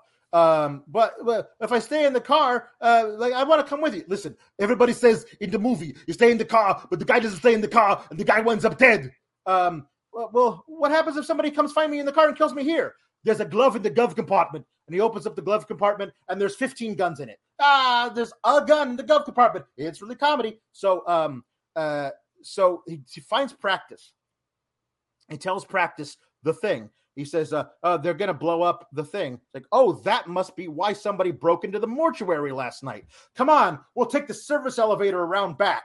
And Slater follows Practice, and then they get around back, and he says, "What are you doing, John? You and I both know there's no service elevator at this hotel. So why did you follow him if you knew he was going to ambush you?" Because that's what he does. He ambushes him. And then the kid the kid walks up behind him and says, "How do you get to Carnegie Hall?" Because the kid's got a gun. And practice in a body bag if you don't drop your gun. And then Practice walks over and calmly removes the gun from the kid's hand. I kind of liked that line. Not gonna lie. Yeah, it's a good line. But this is the journey of Danny. Yes. He's got to kill somebody to become a man. If you were a man, you would have shot that man, but you didn't do it. So this is why so Practice is being paid by Vivaldi to look the other way about his drug dealing activities in Southern California. And the guy who's choosing to bribe to get that is a CIA guy who works in Washington, D.C. Feels like it'd be more like the DEA chief of Southern California. Yeah, in Cali. But the CIA guy from Washington seems like a wrong dude to bribe. Anyway, we'll let it slide because this is a terrible movie. So they're able to get away. Vivaldi is there. Vivaldi leaves. Vivaldi puts the gun to the kid, and they chain up the kid again with Slater this time. Vivaldi goes home to establish his alibi. Benedict sticks around to make sure everything goes off without a hitch. Practice is there, be like, last time I talked too much. This time I'm just going to shoot you. But there's two incredibly cartoony sounding gunshots from behind him. Turns out Whiskers the cat shot F. Murray Abraham in the back and saved the day because Whiskers the cat is here. You saved my fur plenty of times, says Whiskers the animated cat. I'm so disappointed in myself that I like this movie. So Jack is going to take the outside elevator all the way up the building, what he does in like 13 seconds. While Danny says, "You see that crane? I need it on the rooftop in 2 minutes." So Danny runs over there, flashing a gun. "Hey, you got to help me move the crane." Everybody from the construction site runs away because they see a kid holding a small gun. And then he's like, "Oh my God, I got to learn how to drive this. I don't even know how to drive a car." There's like 75 levers in there. He figures it out in 2 seconds. Yep. How to move the crane by himself. So, Jack somehow undercover because he put a hat on that has a badge on the front of it, walks through the entire LA mob to get to the corpse. And then makes believe that the corpse is talking to him. My God, this man's not dead. And he picks him up and he's running through the crowd. And then everyone realizes what he's doing. So everyone, including old grandmas and a nun, pull guns out of their purses and pockets to shoot at him. And then there's the cranes right there. So behind him. So he flings just like a fall away slam, a Samoan drop to Leo the Fart off of it, which lands on the crane. Then he jumps off the top of the building all the way down 20 stories to the top of a glass elevator. And he's hanging on for dear life, is able to like smash through and get into the elevator. Doors open. There's the whole mob is out there, but there's also a helicopter who's been circling the entire venue, who's a gunship. The helicopter opens fire, shoots through the elevator as Jack Slater drops down, shoots all the mob guys. And then Jack Slater turns around to shoot at the helicopter. Helicopter's rotor smashes hits the crane. And so the helicopter's all wobbly, so it can't shoot straight. So Jack Slater shoots down the helicopter and says, "This is a no-fly zone, pal." And then the entire elevator disintegrates from all the bullet holes. And this is actually kind of a cool shot as he's holding on for dear life by one piece of wood, and the wood breaks, and he starts falling. This was very cool.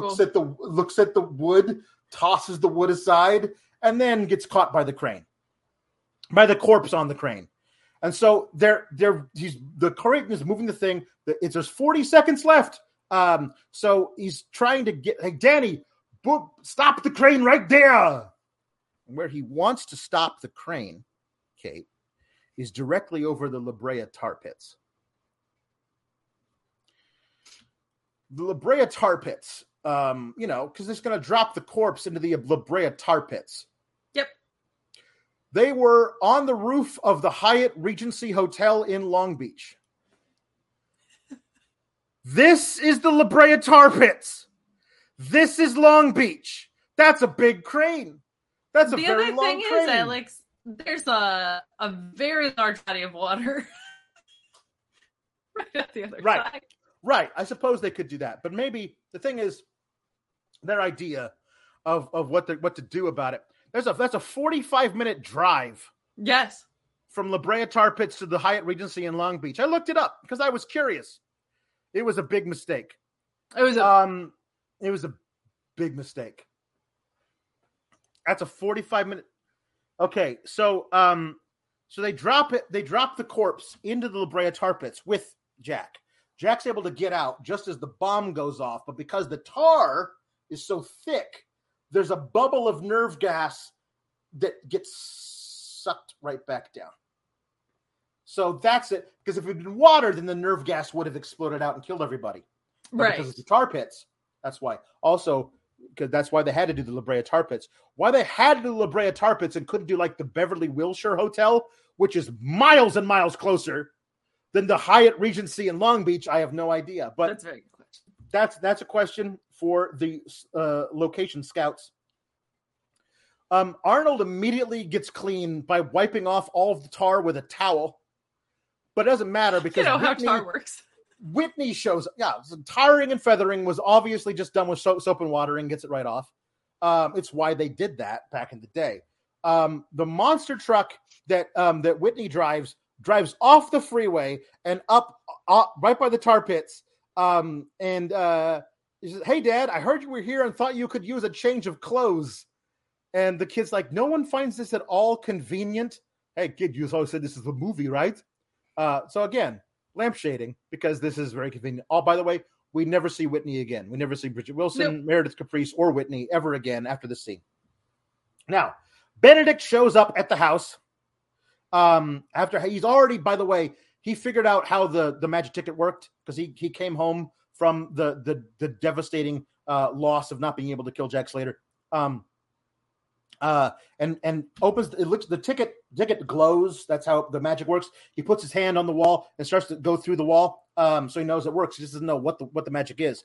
But he tests it again, realizes it works, and now is his best time to make his move. So he hates Tony Vivaldi. Tony Vivaldi always does the malapropisms. Literally says, "You always had Jack Slater in front of the 8-ball many times, but you always screwed it up. It's behind the 8-ball, you idiot." So this time, says, "Hey, how did it go?" "Oh, it went great. Women and children leaping to their doom to escape the pain of the nerve gas went off without a hitch." "Really?" "No, I'm lying. It was complete and utter balls up. I've had a terrible day, largely thanks to you." Pulls his gun on Vivaldi. Well, says, "Hey, Benedict, what are you doing? We used to be my friend. Now you've done a 360 on me."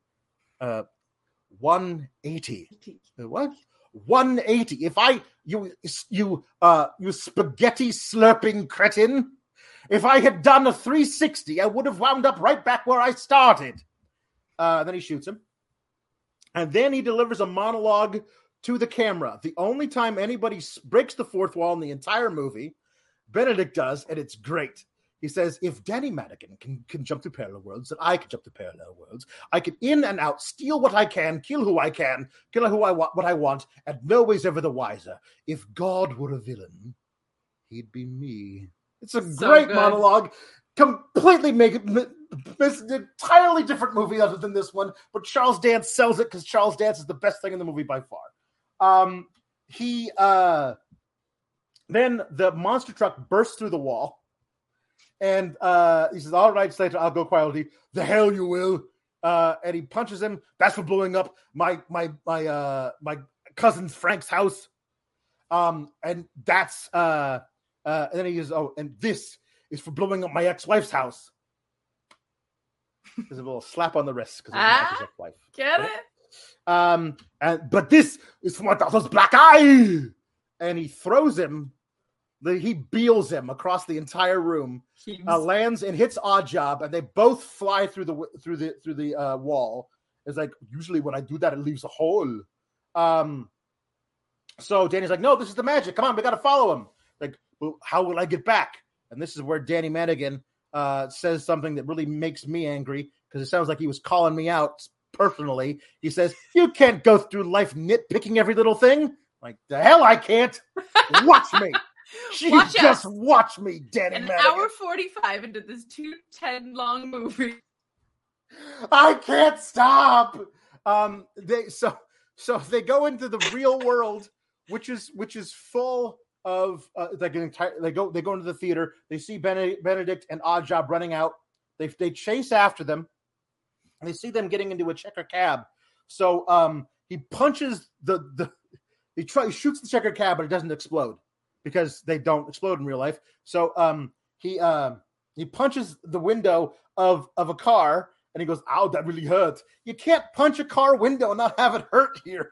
But they drive after him, and they wind up in an alley. They're going to play chicken. He says, get out of the car. You can't play chicken. You're going to die. Get out of the car, Daniel. So he gets in the car, and then he drives off at him, doesn't play chicken. And they crash. And there's a huge crash. And he runs after him, and he's like, ow, that really hurt. It's like, oh, my God, you're alive. But you could have died. Look. 1989 Mercury Sable, driver's side airbag standard, checker cab, no airbag. And yes, Oddjob has flown through the windshield. He's dead. So they go and they look for Benedict, who's not there. And like, maybe he used the ticket, or I don't know, maybe he got out of the car before they went into the alleyway. You couldn't see the back seat of the car from where you were, whatever. So he sees a billboard with Jack Slater on the billboard. And he's like, but it says Schwarzenegger. It's like, wait, where am I? Who am I? I don't know who I am. You got a place I can sit down? And so they go to the theater where he meets Nick. Where the kid says to Nick, without seeing Schwarzenegger there, Nick is like, oh, I believe your story about everything happening, because why would you make up stories? You're only 9. Yeah. So the ticket worked. Oh my God. I could have met Jean Harlow. I had such a crush on her. Or I could have gone and met Marilyn Monroe. Give me the ticket back so I can use it. And so there's Schwarzenegger there, and he's like, "Oh, Mike, I'm a great fan of your work too, sir." And it's Slater, so the Slater is like, "Nah, it's not me. I'm Jack Slater. I'm not John Schwarzenegger. I'm fiction. I don't fake. I don't exist." Yeah, sure. Let's throw his kid off a building, give him nightmares for the rest of your life. But you're fiction, so who cares? Season of an existential crisis, and the existential crisis leads to him. Like they wind up. He talks about they do a lot of like politician bashing, which is good actually. But Arnold becomes a politician not long after this, so that the irony. So they go back to Danny's apartment, where the mom is justifiably livid because she knew he was mugged, went to the police station, and he told him to come right back here. She got off her shift. She came home. He's not here. Who knows what happened to him? Hello. Nice to meet you, Mrs. Madigan. I'm Arnold Braunschweiger, because he never understands what his name is.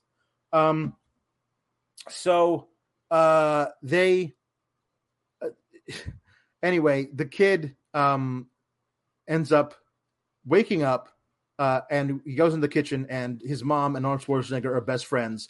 But Arnold Schwarzenegger isn't Arnold Schwarzenegger yet. He's just still Jack Slater, and his mom is stupid and believes that this guy who looks exactly like Arnold Schwarzenegger is an LA cop who was just having him check out mugshots all night in the station because his mom is dumb.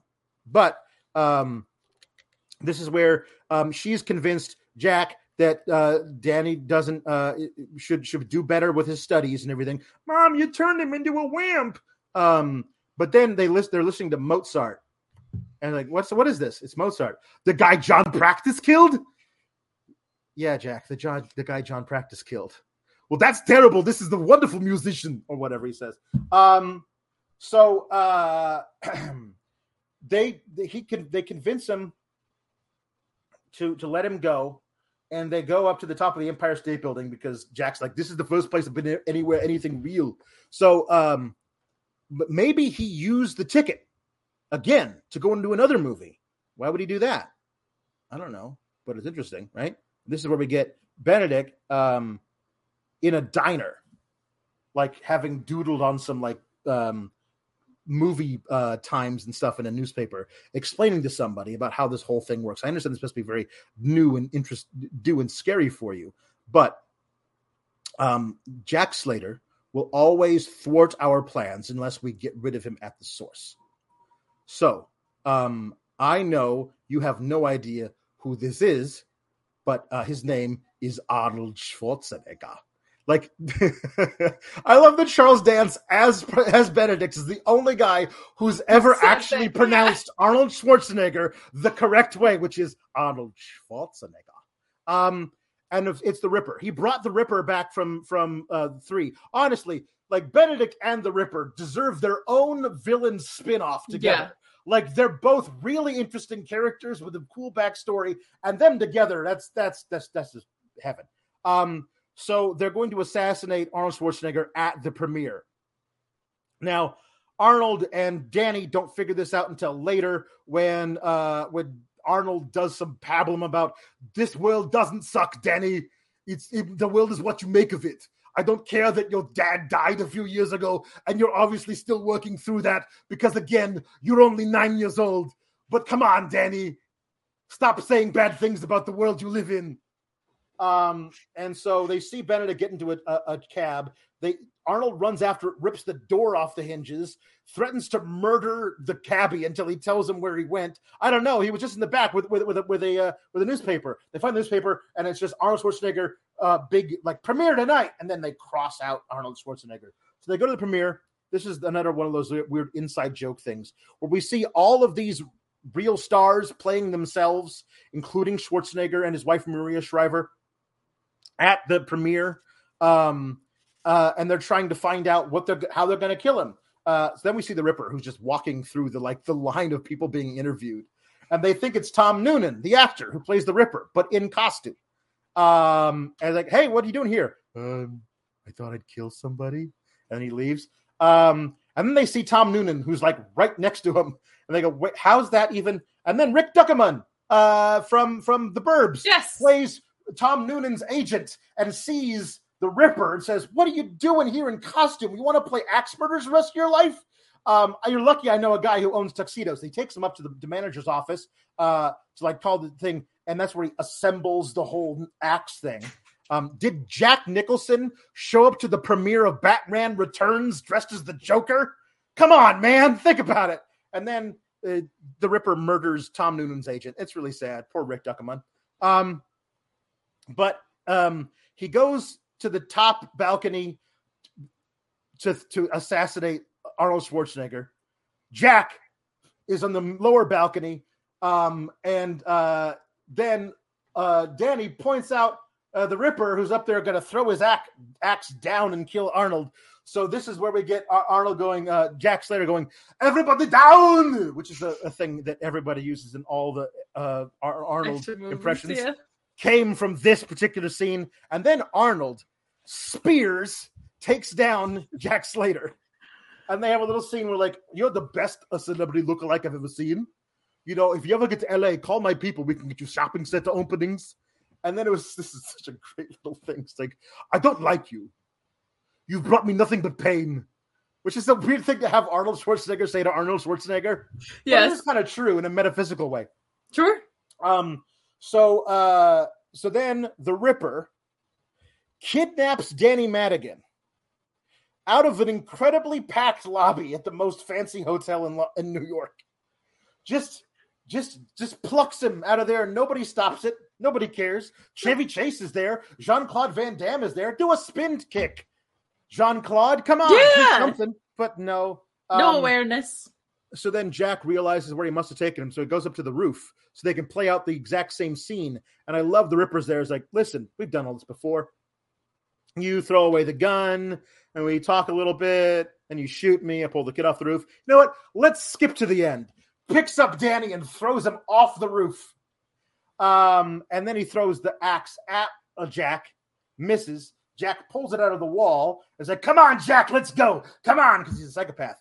And Jack, instead of attacking him with the axe, like smashes like a high voltage box, and then picks his feet up off the wet roof, and the electrocution only gets the Ripper. And as he's dying, he goes, "I'll be back." And Jack goes, "The hell you will." And then he's able to save Danny, who is hanging from a gargoyle. He's able to pull him up and save him from certain death. And they get up there. It's like, but throwing him up onto the roof is like, I think my shoulder is out of the socket from throwing a 9-year-old boy 15 feet up in the air. Sure. It would be. But I mean, I'm glad that they actually had him do something. But then it's like, I got to get to a hospital. Will the morgue suffice? And there's Benedict, because he's on the roof too. He's got his giant gun and an umbrella. And he says he does this amazing monologue. Oh, I forgot entirely about the best scene in the whole movie. It's one of the best scenes in all of cinema, where Benedict is walking around and realizing that the rules don't apply the same way. Yeah. It's one of the so fucking inspired. He's walking around and there's this girl. She's a teenager. She's all cracked out. And she approached, like, "You want to have some fun, baby?" Like, "How old are you?" Like, "Never mind." And she walks away. And then he like sees like these kids shoot another kid and run away. Like, "No, go back. Take his shoes. Take his shoes." And he runs over and he sees the kids run away, looks down. There's a kid with socks. He's like, "Take his shoes." And then he's just waiting. No sirens, no screams. What's going on? And then he's down some side street. Sees a guy in a mechanic shop working on a car. He says, "Excuse me." "Yeah, what you need, buddy?" "Well, I'm wondering if you could help me test a theory." "Sure, what do you need?" Shoots him dead. Looks at his watch. Listens. Walks out in the middle of the street. Shoots 2 more times into the ground. "I've just shot somebody, and I did it on purpose. I said I have murdered a man, and I want to confess." And then you hear somebody way up in the top go, "Shut up, people are trying to sleep." So perfect, yep. Oh my God, it's so great because you see the look on his face of, oh, this is going to be good. Like he just he totally figures it out. The realization, yeah. The rules don't apply in the same way. It's really cool. It's one of the most inspired scenes of the 1990s. And I wish the whole movie was like this. Like this movie, like the idea of the beginning, somehow the villain crosses over into the real world and realizes that nothing works the same way here. Thought this would have been so cool if this was 20 minutes in, and then the rest of the movie was the exploration of that piece of it. Yep. This one, the tiny part of this movie that is brilliant should have been the whole movie. Oh, it's so good. Anyway, now we're on the rooftop. On the roof, he says, "I'm going to go." If the cops find me, then I'll have another explosive surprise for them.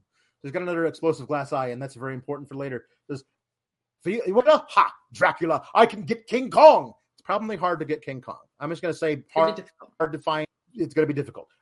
We could have a nightmare with Freddy Krueger, or throw a surprise party for Adolf Hitler.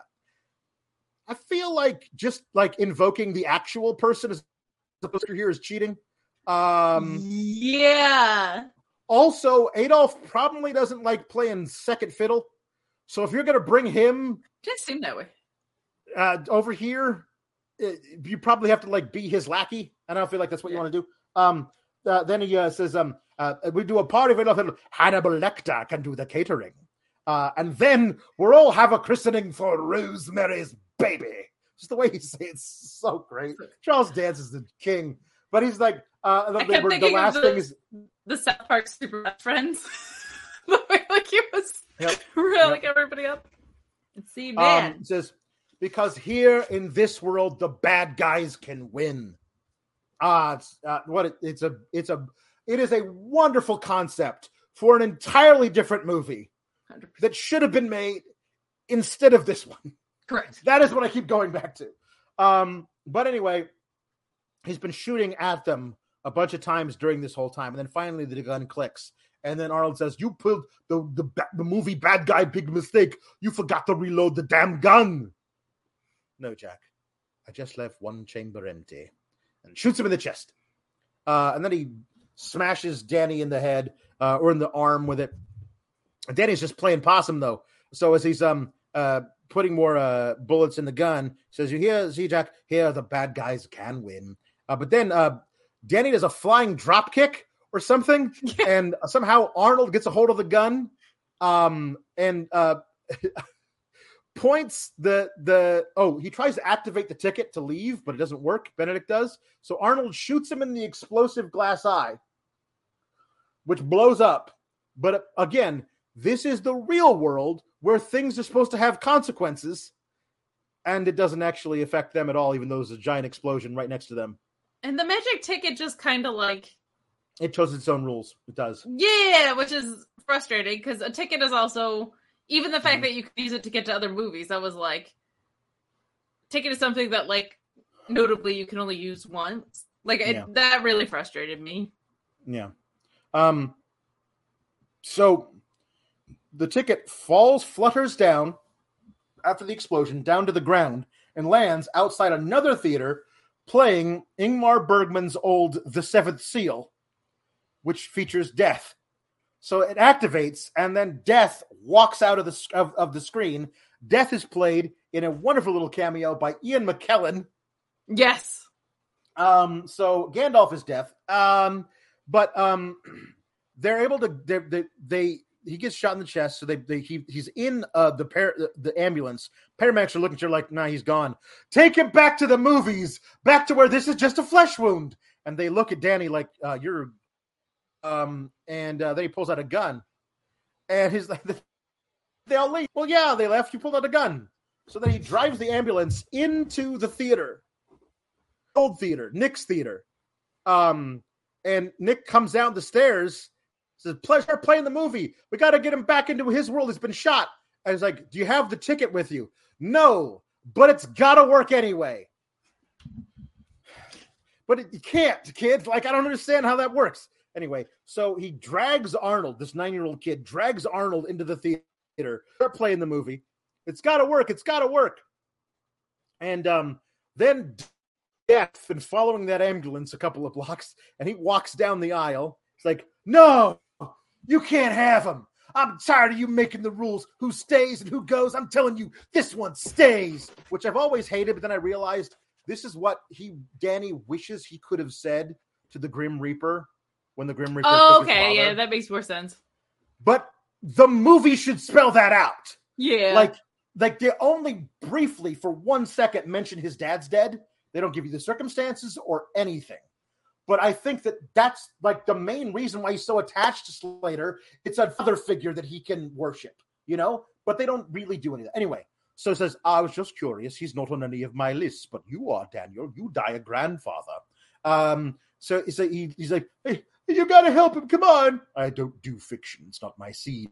You're a very brave boy, but I must say you're not very bright." So Death calls Danny dumb, which is very funny. "If I were you, I might be looking for the other half of that ticket." So because he knows Death knows there's a ticket, knows he doesn't have it, knows there's another half. I don't know where was Death watching the movie too. I'm not sure. So he says fiction's not his scene. That he's so weird. knows how the ticket works. Danny drop kicks the little box that collects the tickets, and they explodes. And he looks for the tickets, but all the tickets are all gold, like the magic ticket. They're all gold. Does this movie house never check the receipts at the end of the night? Like, how many tickets have we sold? How many tickets are in the box? Because they've established nobody comes to see anything here. So there's enough ticket stubs in there for like 3 weeks. Yeah. Whatever. So he finds the other half of the magic ticket. It starts glowing. They get him into the other movie.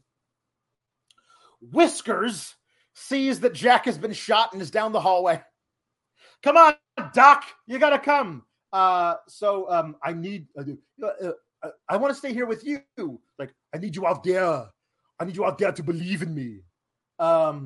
It's like, but I feel like I'm never gonna see you again. If anybody thought that, they would be making a big mistake. Because you know who's making the big mistake? The people who obviously set this up to be a sequel. In that Danny was going to jump back into Jack Slater 5, and then they would just do this over and over again for, I don't know, 5-6 movies. But no, the people did not know.